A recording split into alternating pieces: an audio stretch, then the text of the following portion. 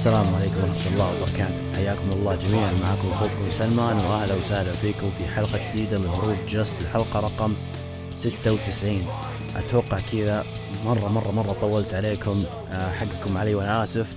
طبعا زي ما أنتم عارفين شهر شوال يكون في فترة خمول، والأشياء اللي أجستها في رمضان تطلع لك بعد العيد. لكن على كل عام وأنتم بخير بعد الزحمة ومن العيدين، عساكم من عوادة، والحمد لله على التمام والكمال وختم القرآن. الحمد لله شهر رمضان كان جدا جميل، والحمد لله يا رب، يعني ما كان فيه لا تعب ولا شيء، والحمد لله، وكله غفران ورحمة ومغفرة، فالحمد لله على ذلك. طبعا يعني الفترة اللي راحت كانت خاملة نوعا ما، يعني أتوقع أن عندهم هم شيء اسمه شهر شوال هناك يعني في أمريكا، يعني عروض WWE خاملة. وانتم طبعا زي ما تعرفون الفترة اللي تكون بعد راس المانيا، يعني الفولاوت حق رو وسماك داون بعدها خمول قاتل. قاعدين نشوف عروض رو وسماك داون الآن فترة يعني جدا ميتة. طبعا عندهم عرض راس المانيا باكلاش راح نتكلم عنه، بالإضافة إلى عروض AEW اللي جهزون لبناء عرض الشهر المنتظر Double or Nothing. فتقريبا يعني يعتبر الأجواء الآن شوي يعني خايمة، تقريبا العروض ما هي بذاك المستوى المأمول، لكن راح نتكلم عنها. طبعا الفترة الماضية كان فيه عديد من الأخبار، ولكن بنتكلم فيها بشكل موجز. طبعا أول خبر خلينا ندخل في عالم WWE. عرض سمر سلام يعني القادم إن شاء الله في شهر أغسطس، باعوا فوق 30,000 تذكرة، وهذا شيء يعني دل على أنه بالرغم من أنه العرض لسه ما أعلن فيه أي مباراة، لأن الإقبال عليه يعني جدا قوي. شفنا أيضا إعلان عن الدرافت، واللي بنتكلم بعد شوي، يعني كانت فيه النايت 1 من الدرافت في سماك داون. راح نتكلم بإذن الله في النجوم والنجمات اللي انتقلوا من رو إلى سماك داون، وكانت في تصعيدات على مدى NXT. طبعا عندنا شفنا أيضا ترابل إتش في عرض رو السابق أعلن عن لقب عالمي جديد للوزن الثقيل. طبعا شفنا التصميم كان عبارة عن البيج جولد، ولكن أخذوا كذا شعار WWE وحطوه في النص، يعني تقريبا التصميم نوستالجيك، تقدرون تقولون أنه يعني يرجعك ذكريات WCW. ترى على فكرة مو بس WWE اللي مسوين بيج جولد، حتى TNA كانوا مسوين بيج جولد، سووه مرتين.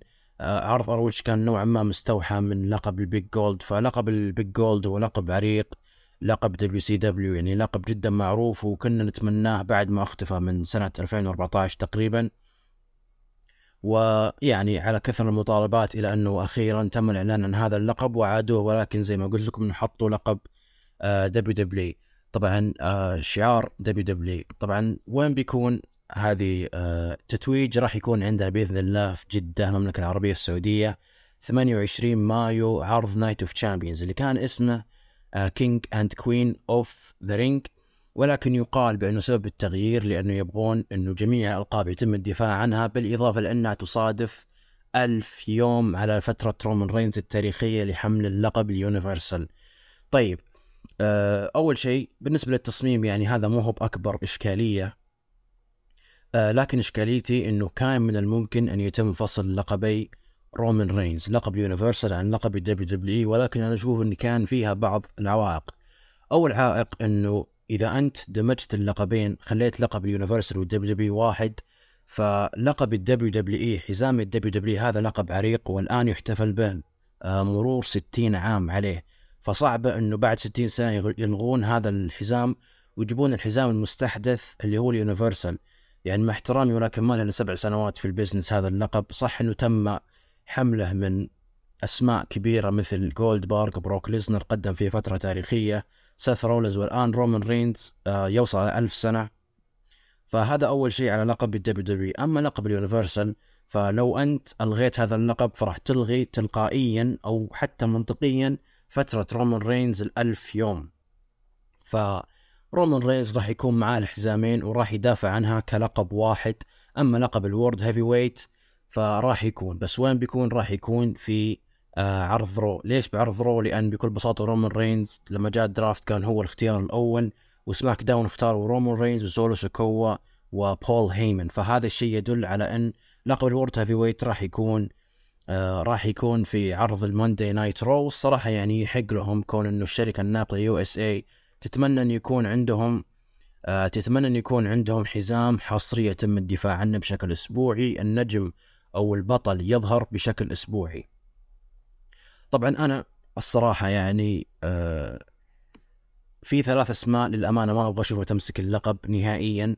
اول اسم طبعا اكيد بروك ليزنر ما يحتاج يعني اطول الحديث عنه.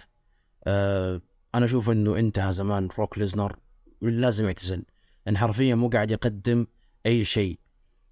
كسول في ظهوره، نادر في ظهوره. شفنا فترته لليونيفرسال على مدى مرتين، وشفنا لقب الدبليو دبليو اي، وشفنا بعد لما فاز بلقب الدبليو دبليو السنة الماضية، فلم يقدم أي شيء يذكر، لا جديد يذكر ولا قديم يعاد. فأتمنى أن ما يسوون نفس الغلطة ويتوجون بروك ليزنر.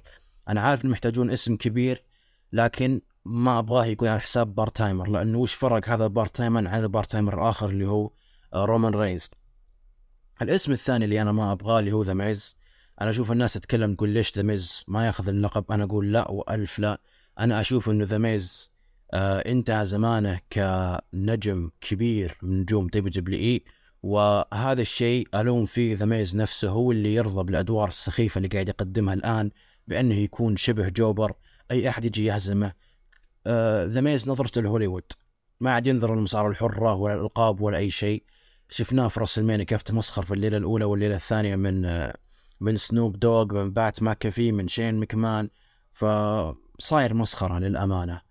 فهو مهرج. وعلى طاري المهرج الآخر، أنا آسف يا عشاق سيث رولينز، ولكن سيث رولينز هو من النجوم اللي ما أبغاه يكون حامل لقب. إي نعم، سيث رولينز قدم فترات عظيمة، لقب الدبليو دبليو في عام 2015، بعدها فاز بلقب اليونيفرسال، ويعني حقق لقب القارات والولايات والتاج تيم، ما عاد بقال الورد هيفي ويت. هو كاسم اوكي جائز، ولكن بشخصيته الان اللي قاعد يقدمها انا ماني قاعد، يعني انا مو قاعد اتخيل سيث رولينز يقوم يلبس ملابس مهرجين ويقوم يرقص على خصره حزام العالم. انا ما اتخيل هذا الشيء، واتمنى اني ما اشوفه. للامانه احد الاسماء اللي كنت اتمناها هو بوبي لاشلي، لكن بحكم انتقال بوبي لاشلي لسماك داون راح يكون حصري لسماك داون، فما راح يشارك في هذه البطوله. ممكن ايضا ال اي نايت راح الرو. يعني في اكثر من اسم، عندك درو ماكنتاير اللي هاشتاج سحبة درو ماكنتاير على اي دبليو، يعني غير الافاتار على اساس انه يعني زعلان في دبليو دبليو، لكن في النهايه تم انتقاله واشراكه من ضمن الدرافت من سماك داون الى ماندي نايت رو. فانا اشوف انه افضل شيء ال اي نايت، درو ماكنتاير. ابغى كذا اسم فريش نوعا ما، كذا ابغى احد يمسك اللقب ويدافع عنه، وابغى اسماء جديده، ابغى كذا روح جديده في الدبليو دبليو اي. طبعا انا الان قاعد اتكلم واتوقع اني قاعد امشي واحرق عليكم الدرافت، فراح اذكره لكم بشكل واعطيكم عن ارائي. طبعا الدرافت على حسب يعني يكون على شكل جولات، راوند 1 راوند 2 راوند 3. طبعا شفنا فيه هول فيمرز يعني ذكروا الدرافت. طبعا اول واحد اكيد ترابل اتش، كونه يعني السي اي او والهيد اوف كرييتيف، هو اللي ترأس هذا الدرافت وذكر. طبعا الجوله الاولى اول اوفر اول بيك كان رومان رينز وسولو سيكوا وهول هيمن، وغريب انه ما كان فيه الاوسوس.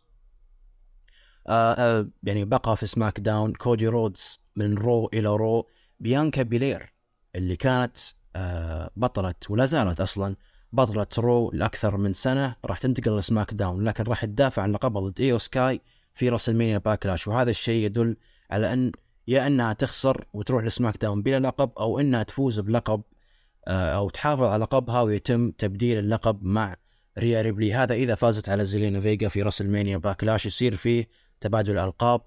بيكي لينش من رو إلى رو، وأتوقع أنه سيث رولينز راح يبقى، كون أنه زوج بيكي لينش، راح يبقى في ماندي نايت رو.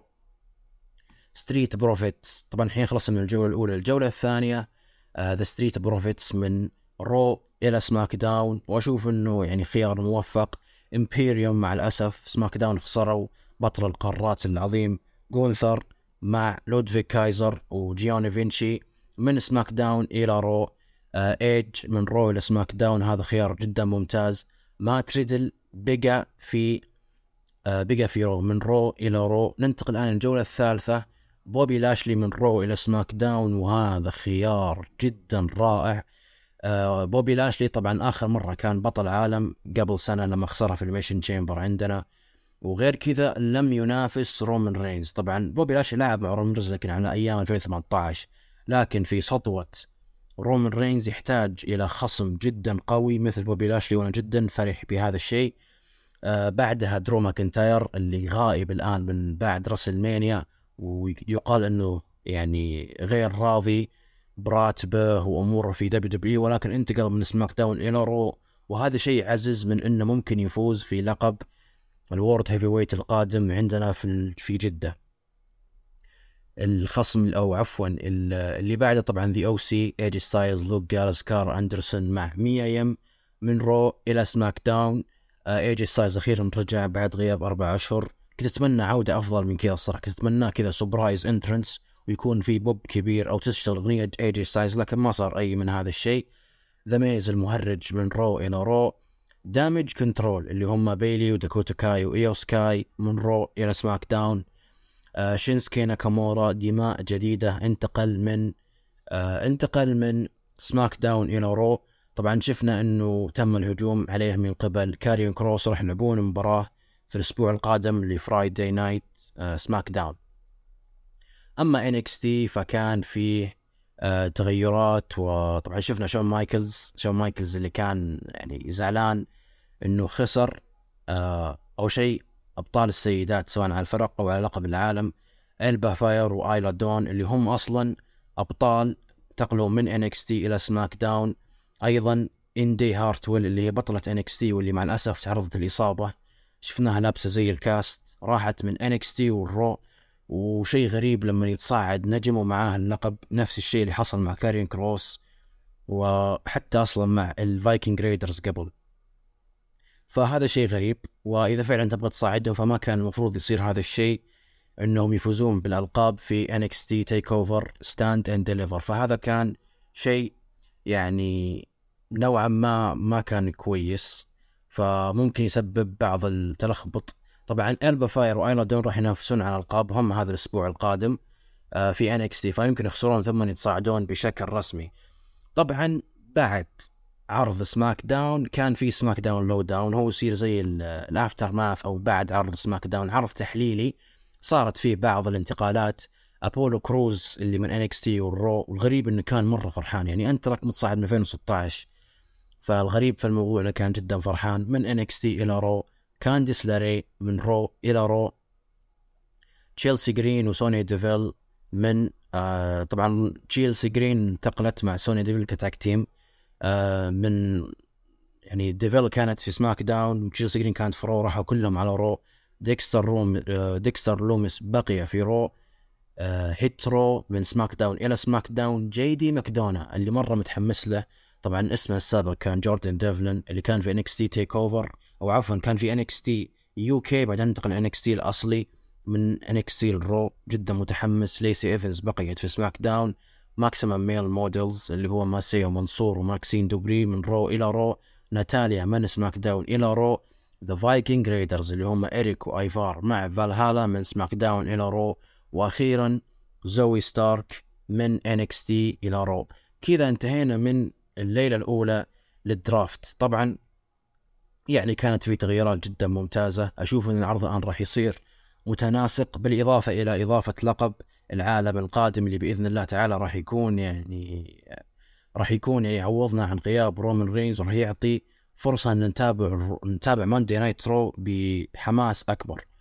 طبعا ننتظر ماندي نايت رو، راح يكون في أيضا شيكابس قادمة. طبعا ننتقل الآن إلى خبر هو صراحة عدة أخبار عن نجم واحد اللي هو CM بانك، وما أدراك ما CM بانك. طبعا CM بانك اجتمع مع كريس جيريكو مع FTR مع توني خان كذا في جلسة يقربون فيها وجهات النظر أنه بانك يرجع. طبعا دار هذا النقاش بشكل جيد، ولكن مع الأسف يبدو لي أنه إلى الآن CM بانك ما تصالح مع الإليت اللي هم كيني أوميجا واليانج باكس. طبعا بالإضافة إلى أنه CM بانك غير أنه اليوم ظهر في تسجيلات، ما ظهر في تسجيلات لكن ظهر خلف كواليس إمباكت. طبعا TNA كان عندهم عرض أو تسجيلات في شيكاغو. شفنا بانك ظهرت صور له، طبعا صور مع جوردن جريس وكم نجم آخر في إمباكت. والخبر الأغرب من هذا كله أنه ظهر في خلف كواليس WWE. مصدقين؟ طبعا في رواية سمعناها أنه ليش بانك كان موجود، للأمانة ما دخلت مزاجي، وطبعا أنقلها من ديف ميلزر الصحفي، يقول أنه بكل بساطة بانك كان في فلوريدا وكان راجع على شيكاغو، والغريب في الموضوع أنه كان في نفس الطيارة نجوم WWE، فيعني سلم عليهم، كانت الأمور بالسليم. ثم لما هبطوا راح خلف الكواليس وتقريبا تكلم مع ترابل اتش، ويقال انهم صفوا الخلافات اللي بينهم. بعدين طلب، طبعا في كلام يقول انه فينس ماكمان بنفسه طلب من سيام بانك انه يغادر، فتمت مرافقته من قبل الحراس انه يخرجوا من القاعة وصوروه. انا بالنسبة لي عندي يعني توقع، انا اشوف انه سيام بانك احد اسباب ظهوره هو ان طبعا زي ما انتم عارفين رومان رينز راح يكسر رقمه بعد شهر تقريبا كأطول حامل لقب للدبليو دبليو اي في العصر الحديث. انا اشوف انه بحكم احتفال 60 سنة للقب الدبليو دبليو اي، يعني كانوا يبغون يتكلمون مع بانك انه نحتاج نكرمك، وبالفعل كان فيديو شفناه انه جميع ابطال القاب، يعني جميع ابطال لقب دبليو دبليو اي ظهر سيام بانك وتم الاعتراف فيه بالرغم من مشاكلهم من 2014، بالرغم من ظهوره كنجم اول في AEW. والخبر الأخير طبعا اللي هو اللي يخص بانك، إنه ممكن يكون فيه عرض اسمه AEW Collision، راح يكون يوم السبت لايف لمدة 2 ساعة، ويكون فيه فصل للروستر. ويقال بأن السبب الحقيقي هو أي نجم ما يبغى يلعب مع سي ام بانك ينتقل داينامايت، واللي يبغى عادي عنده يلعب مع سي ام بانك ينتقل إلى كوليجن. وإذا صارت هذا الشيء فأنا آسف، أنا من محبين اتحاد AEW، لكن بتكون فوضى ومحاباة البانك. مع احترامي لأي نجم أيا كان هذا النجم، ما يصلح أني أنا أسوي عرض عشان يتمحور على نجم واحد. يعني عندك الآن لو بنقارن بس عشان بس يعني نقرب لكم الأمثلة، عندكم رو سماك داون. رو كان دائما معروف أنه عرض لمدته 3 ساعات لايف، بعدين مع الأسف سماك داون عرض أقل منه. ليش؟ أن يتم تسجيله ثم عرضه في يوم آخر، فالنتائج تكون محروقة.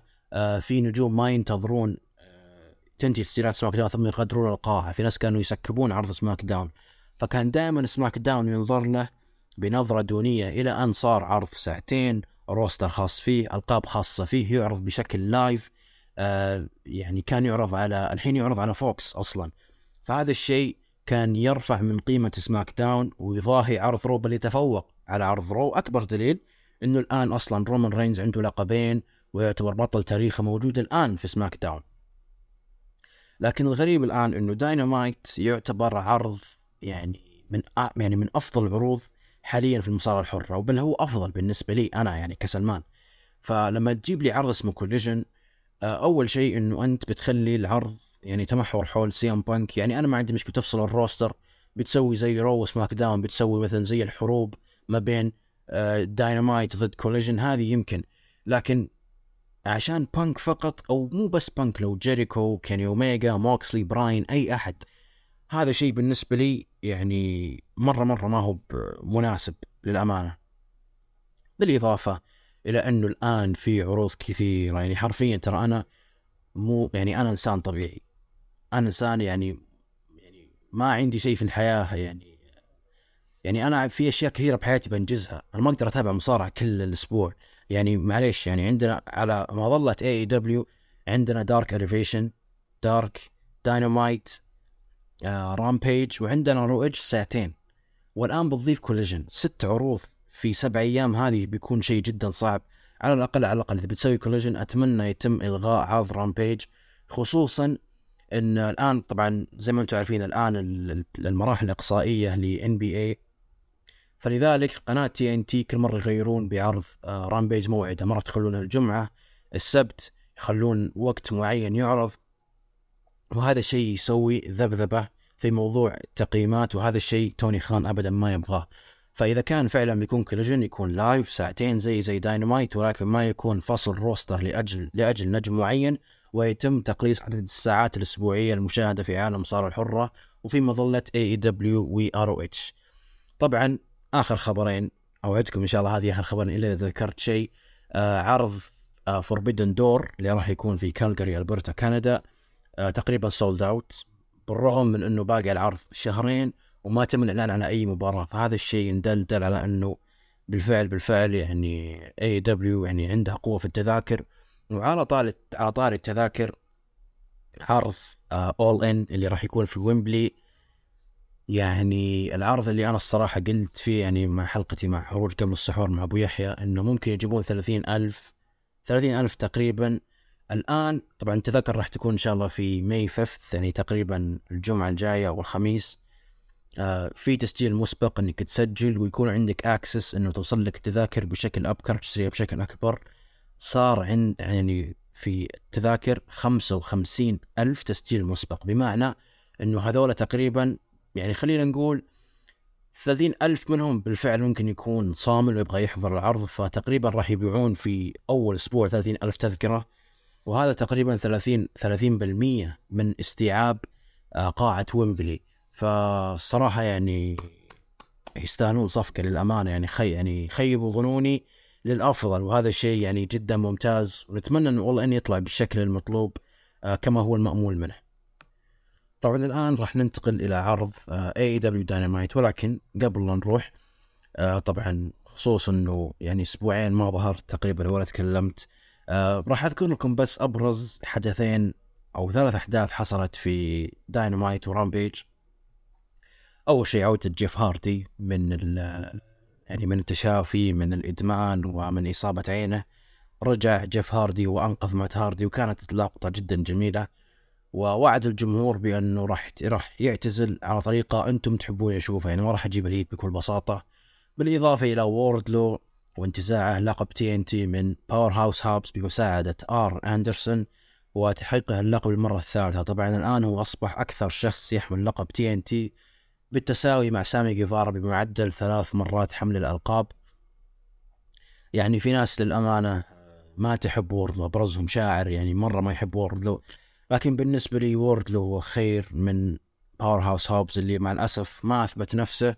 وأتمنى أن يكون يعني لقب TNT مع ووردلو هي مرحلة انتقالية، يتمنى يخسر في دبل اور ناثينج، ونحتاج دماء جديدة في ألقاب الميدكارد رجاء يا توني خان، سواء كان الانترناشنال تشامبيونشيب مع اورنج كاسدي او لقب تي ان تي مع ووردلو. اتمنى ان يتم تغييره في اقرب وقت ممكن. بالاضافه لشفنا عداوه البيلرز الفور بيلرز اللي هم MJF بطل العالم مع جنجل بوي وداربي ألن وسامي جيفارا. يعني شفنا تحالف ما بين سامي جيفارا وMJF. طبعا شفنا لما سامي جيفارا انتصر على جنجل بوي بمساعدة MJF لما استخدم الخاتم، وانتهى النزال بالعد الخارجي. سامي جيفارا أقصى جنجل بوي، بعدين لعبوا الداربي ألن وانتصر عليه. بس ما نبغى نحرق، احنا ليش تحمست. طبعا أيضا في عداوة الBCC يعني مع الإليت، راح نتكلم عنها بإذن الله تعالى. طبعا العرض كان في لايف أرينا في سانرايز فلوريدا. طاقم التعليق كالعادة توني شيفاني، اكسكالبر وتاز. أول مباراة كانت أورنج كاسيدي ضد بانديدو على لقب انترناشنال تشامبيونشيب. طبعا قبل هذه المباراة أورنج كاسيدي عنده 19 دفاع ناجح للقب الانترناشنال تشامبيونشيب. أما بانديدو طبعا كان غايب الفترة الماضية عشان عنده كم مشكلة بالتصريح الدخول إلى أمريكا.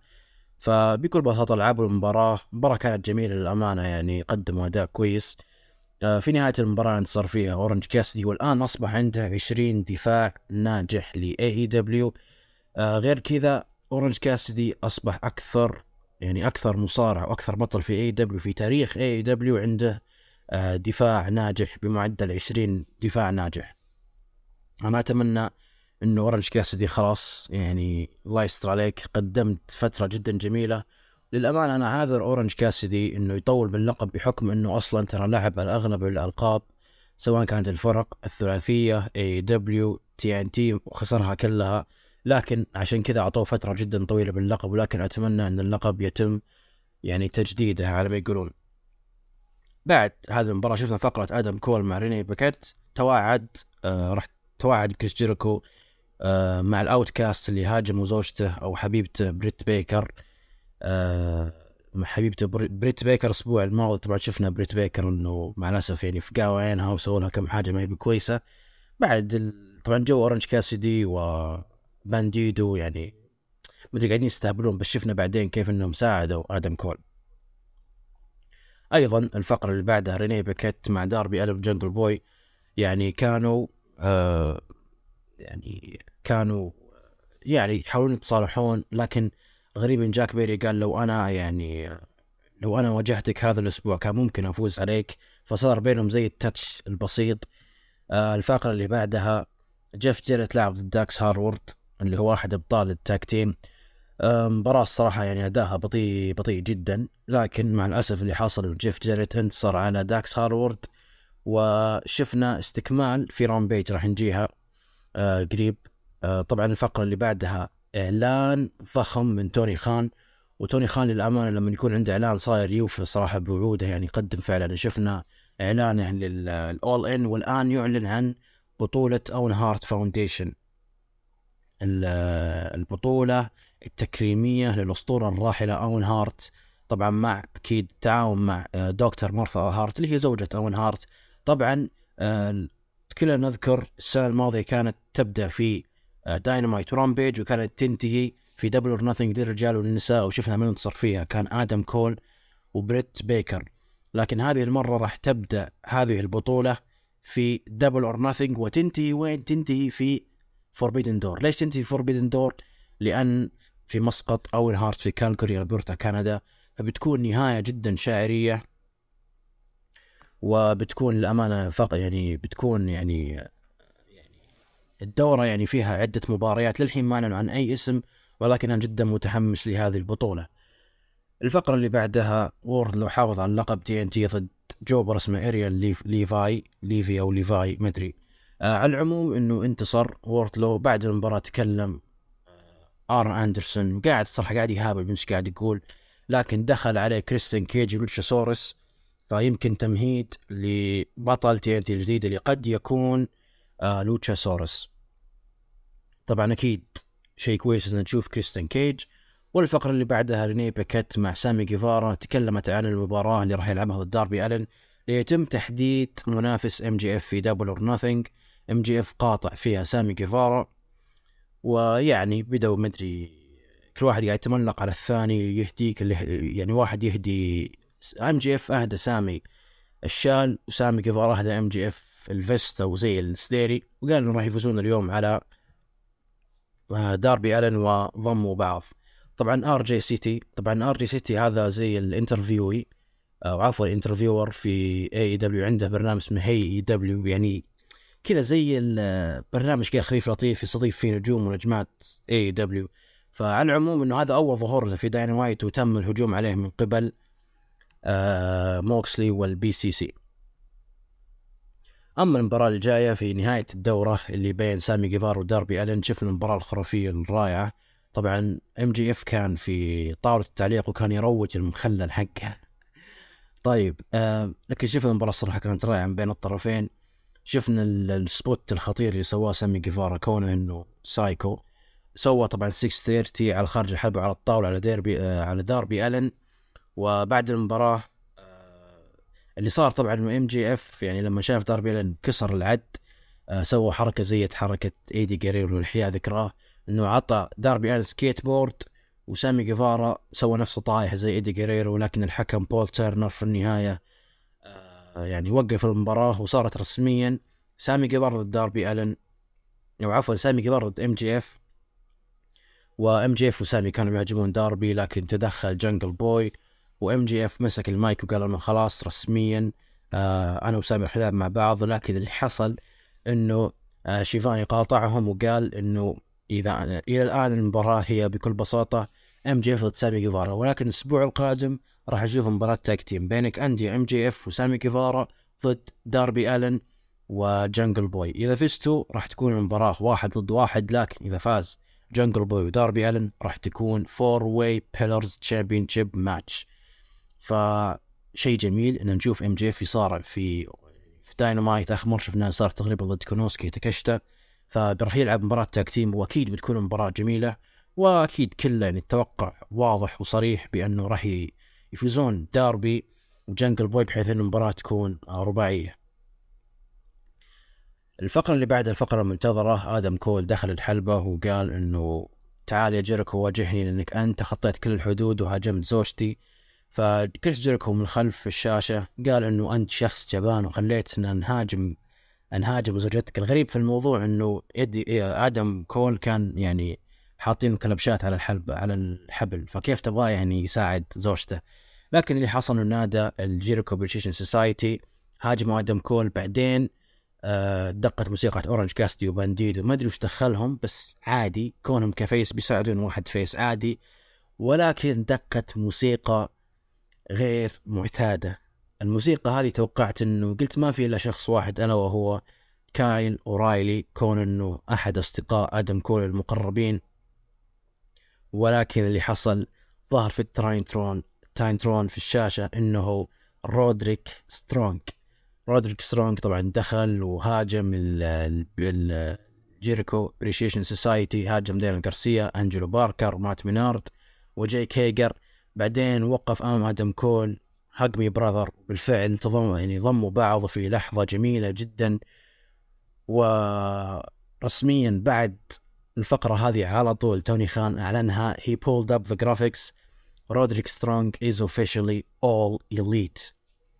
welcome back رودريك سترونج يعتبر صراحة يعني من النجوم المفضلين من أيام NXT قبل لا يدخل حتى الأندسبيوتد إيرا. رودريك سترونج اسم جدا معروف في عالم صارة الحرة. على فكرة بس ترى أول ظهور له في WWE كان في عام 2005 ضد كورت أنجل، متخيلين؟ بعدها طبعا راح رجع الاندي سينز في رينج اوف آنر، في BWG، ظهر أيضا في إمباكت. بعدين وقع طبعا رجع هروج، بعدين وقع رسميا مع WWE. صار في NXT، قدم فترة يعني جميلة قبل لا يدخل الاندسبيوتد ايرا. بعدين دخل في الاندسبيوتد ايرا، حقق بالتاج تيم لقب النورث امريكان تشامبيونشيب. بعدين شفنا لما جاء فترة كورونا تقهقر براند NXT وتقهقر الاندسبيوتد ايرا.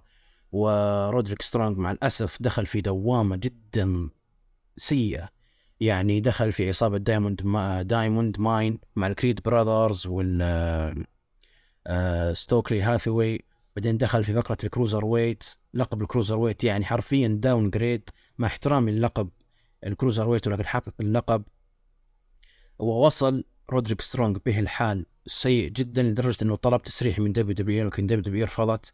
بعدين قبل تقريبا سبتمبر، يعني تقريبا قبل 7-8 شهور، طلب تسريحه من غير طلب تسريحه، تمت مهاجمته، وكان هذا آخر ظهور له في WWE.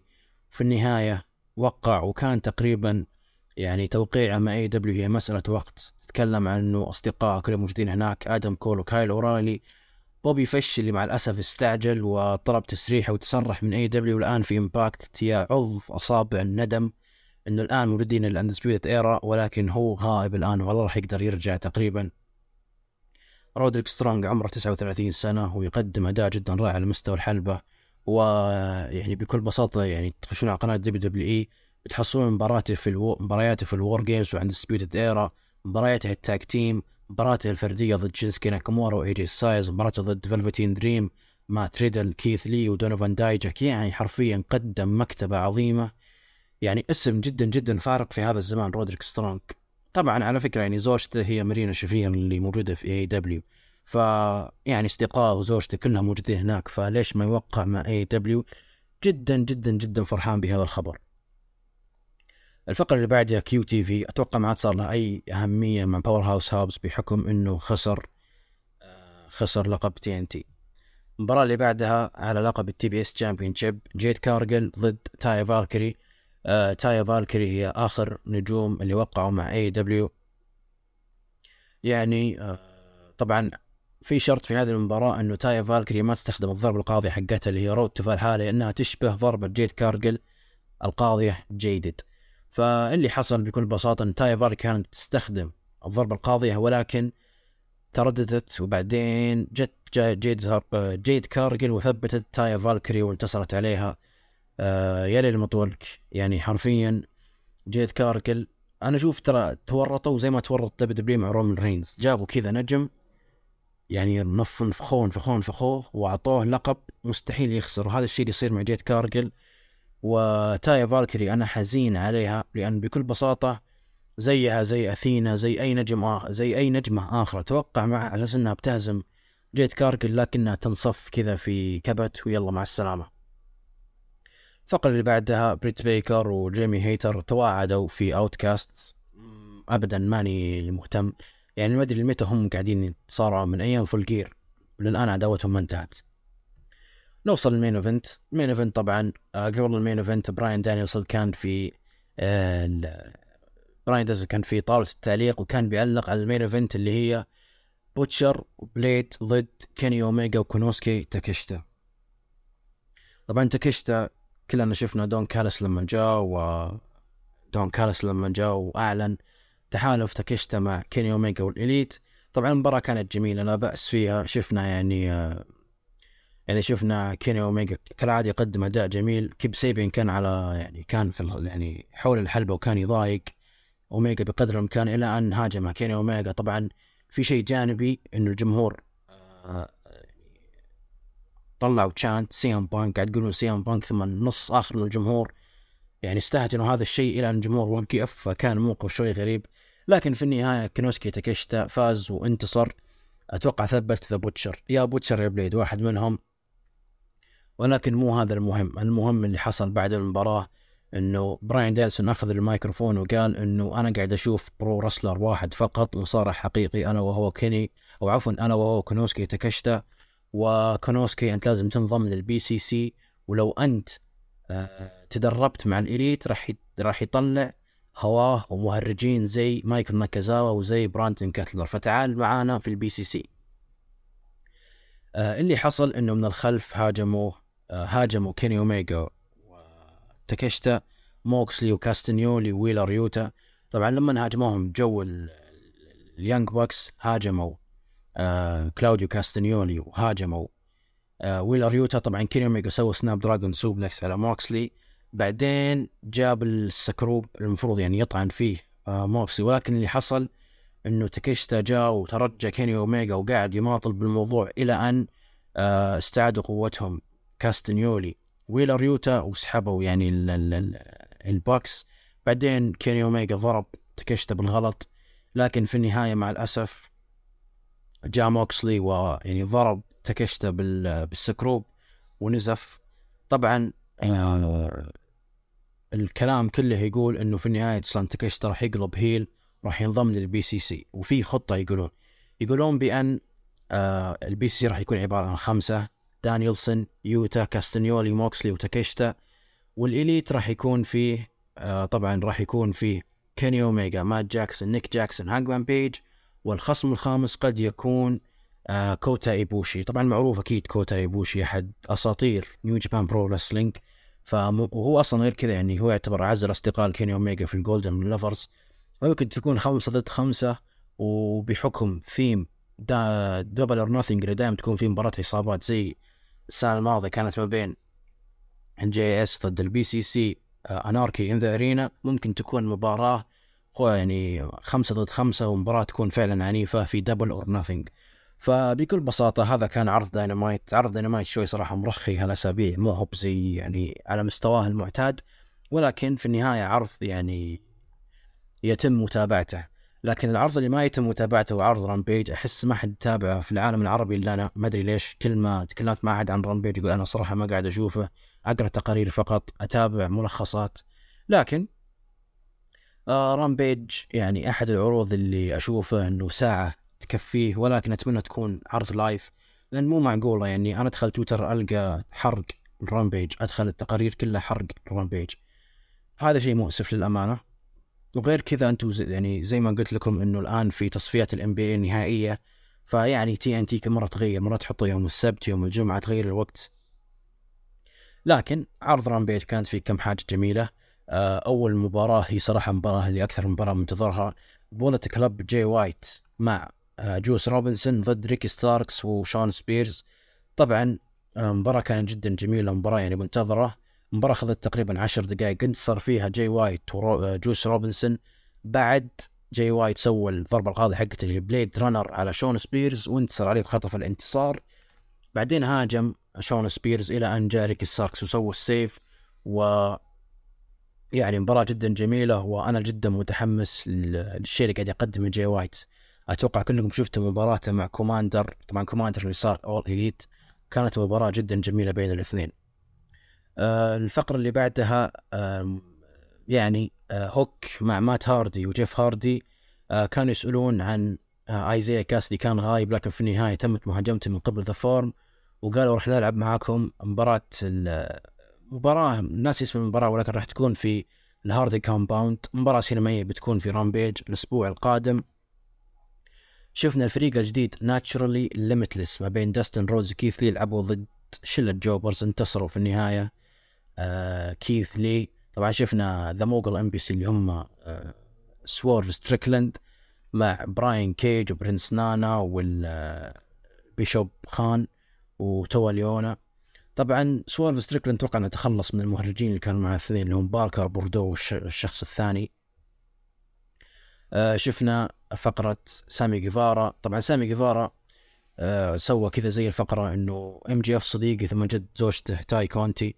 طبعا في فقرة ما قلتها انه ام جي اف كانوا خلف الكواليس. جاء سامي جيفارا بيركب مع ام جي اف على اساس انه صديقي، لكن قال معليش والله السيارة مليانة وبشوفك ان شاء الله بعدين. طبعا الكاميرا مان زوم على السيارة فاضية ما في احد. فمعروف ام جي اف انه كذاب ومخادع. طبعا تاي كونتي كانت تقول انه انت زوجي واحبك ولا لا لا، وفي النهايه يعني لا تثق في ام جي اف. الفقره اللي بعدها انا جاي ضد اشلي دام بويز او دام بوز دام ما ادري شو اسمها الصراحه، لكن انتصرت انا جاي. وبعد المباراه هاجمتها جوليا هارت.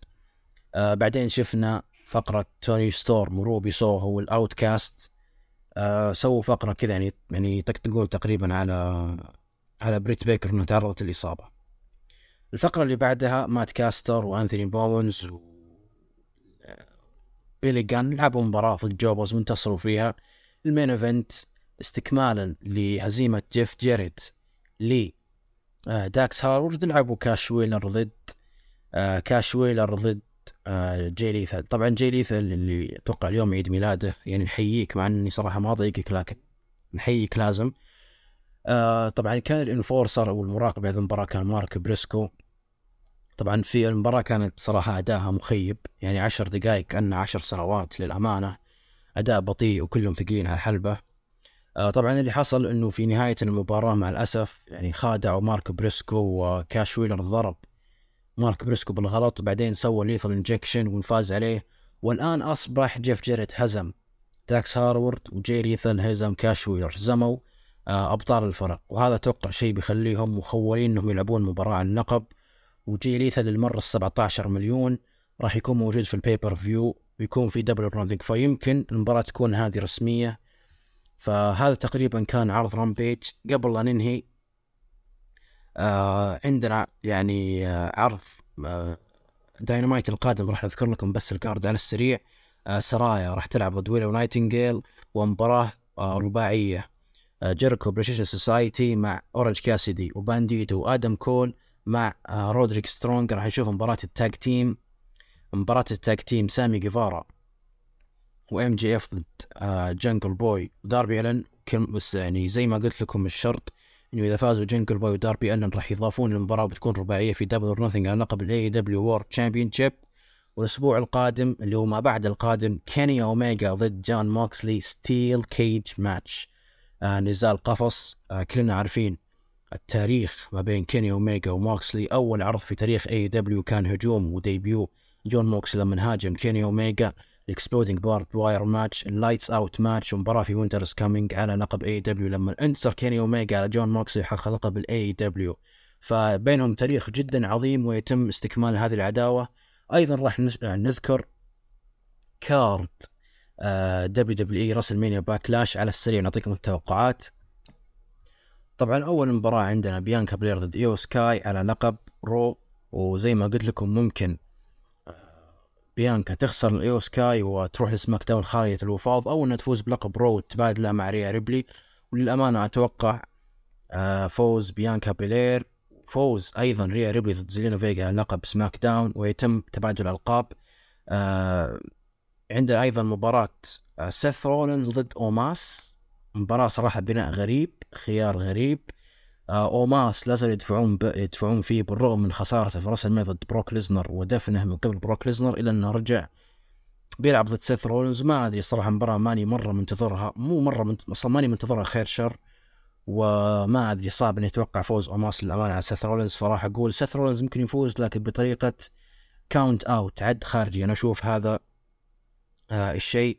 أوستن ثيري راح يدافع عن لقب الولايات ضد بوبي لاشلي وبرونسون ريد، ممكن يفوز ويحافظ على اللقب وينتقل لسماك داون، كون أن جونثر تم انتقاله بشكل رسمي لمانداي نايت رو واحتفاظه بلقب القارات. مباراة الأخرى باد باني ضد ديميان بريست، سان خوان ستريت فايت، جدا مو متحمس، لكن كون باد باني يعني سيلبرتي معروف، سيلبرتي ومغني معروف، راح تكون المباراة في مسقط رأسه، وهو أصلا الهوست، فأكيد إنه راح يفوز بهذه المباراة. كودي رودز ضد بروك ليزنر، المباراة اللي متحمس لها الوحيدة فقط في هذا العرض. أتمنى ما أتوقع، ولكن أتمنى فوز كودي رودز وبروك ليزنر يعني يشوف له حل. أما المباراة الأخيرة، المباراة الصراحة أبدا مو منتظرة، مات ريدل كيفن أوين سامي زين، اللي طبعا كيفن أوين سامي زين اللي انتصروا ضد الأوسوس على لقب ألقاب الفرق في سماك داون الأخير. شفنا سولو سيكوا شوي يعني نظرة خيبة أمل، فخسروا الألقاب، ومع الأسف ما ندري يعني خيبوا ظن رومان رينز. فهل راح ينتقلون لسماك داون مع رومان رينز سولو سيكوا بلود لاين؟ لكن ما نعرف للأمانة. طبعا مات ريدل كيفن أوين سامي زين ضد البلود لاين سولو سيكوا والأوسوس مع بول هيمن. أشوف إنه فريق الفيس راح يفوز، اللي هو مات ريدل كيفن أوين سامي زين.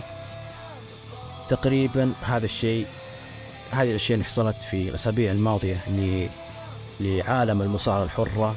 جدا آسف على الانقطاع، إن شاء الله بإذن الله أنه ما تتكرر، وشكرا لاستماعكم. كان معكم أخوكم سلمان، ومع السلامة.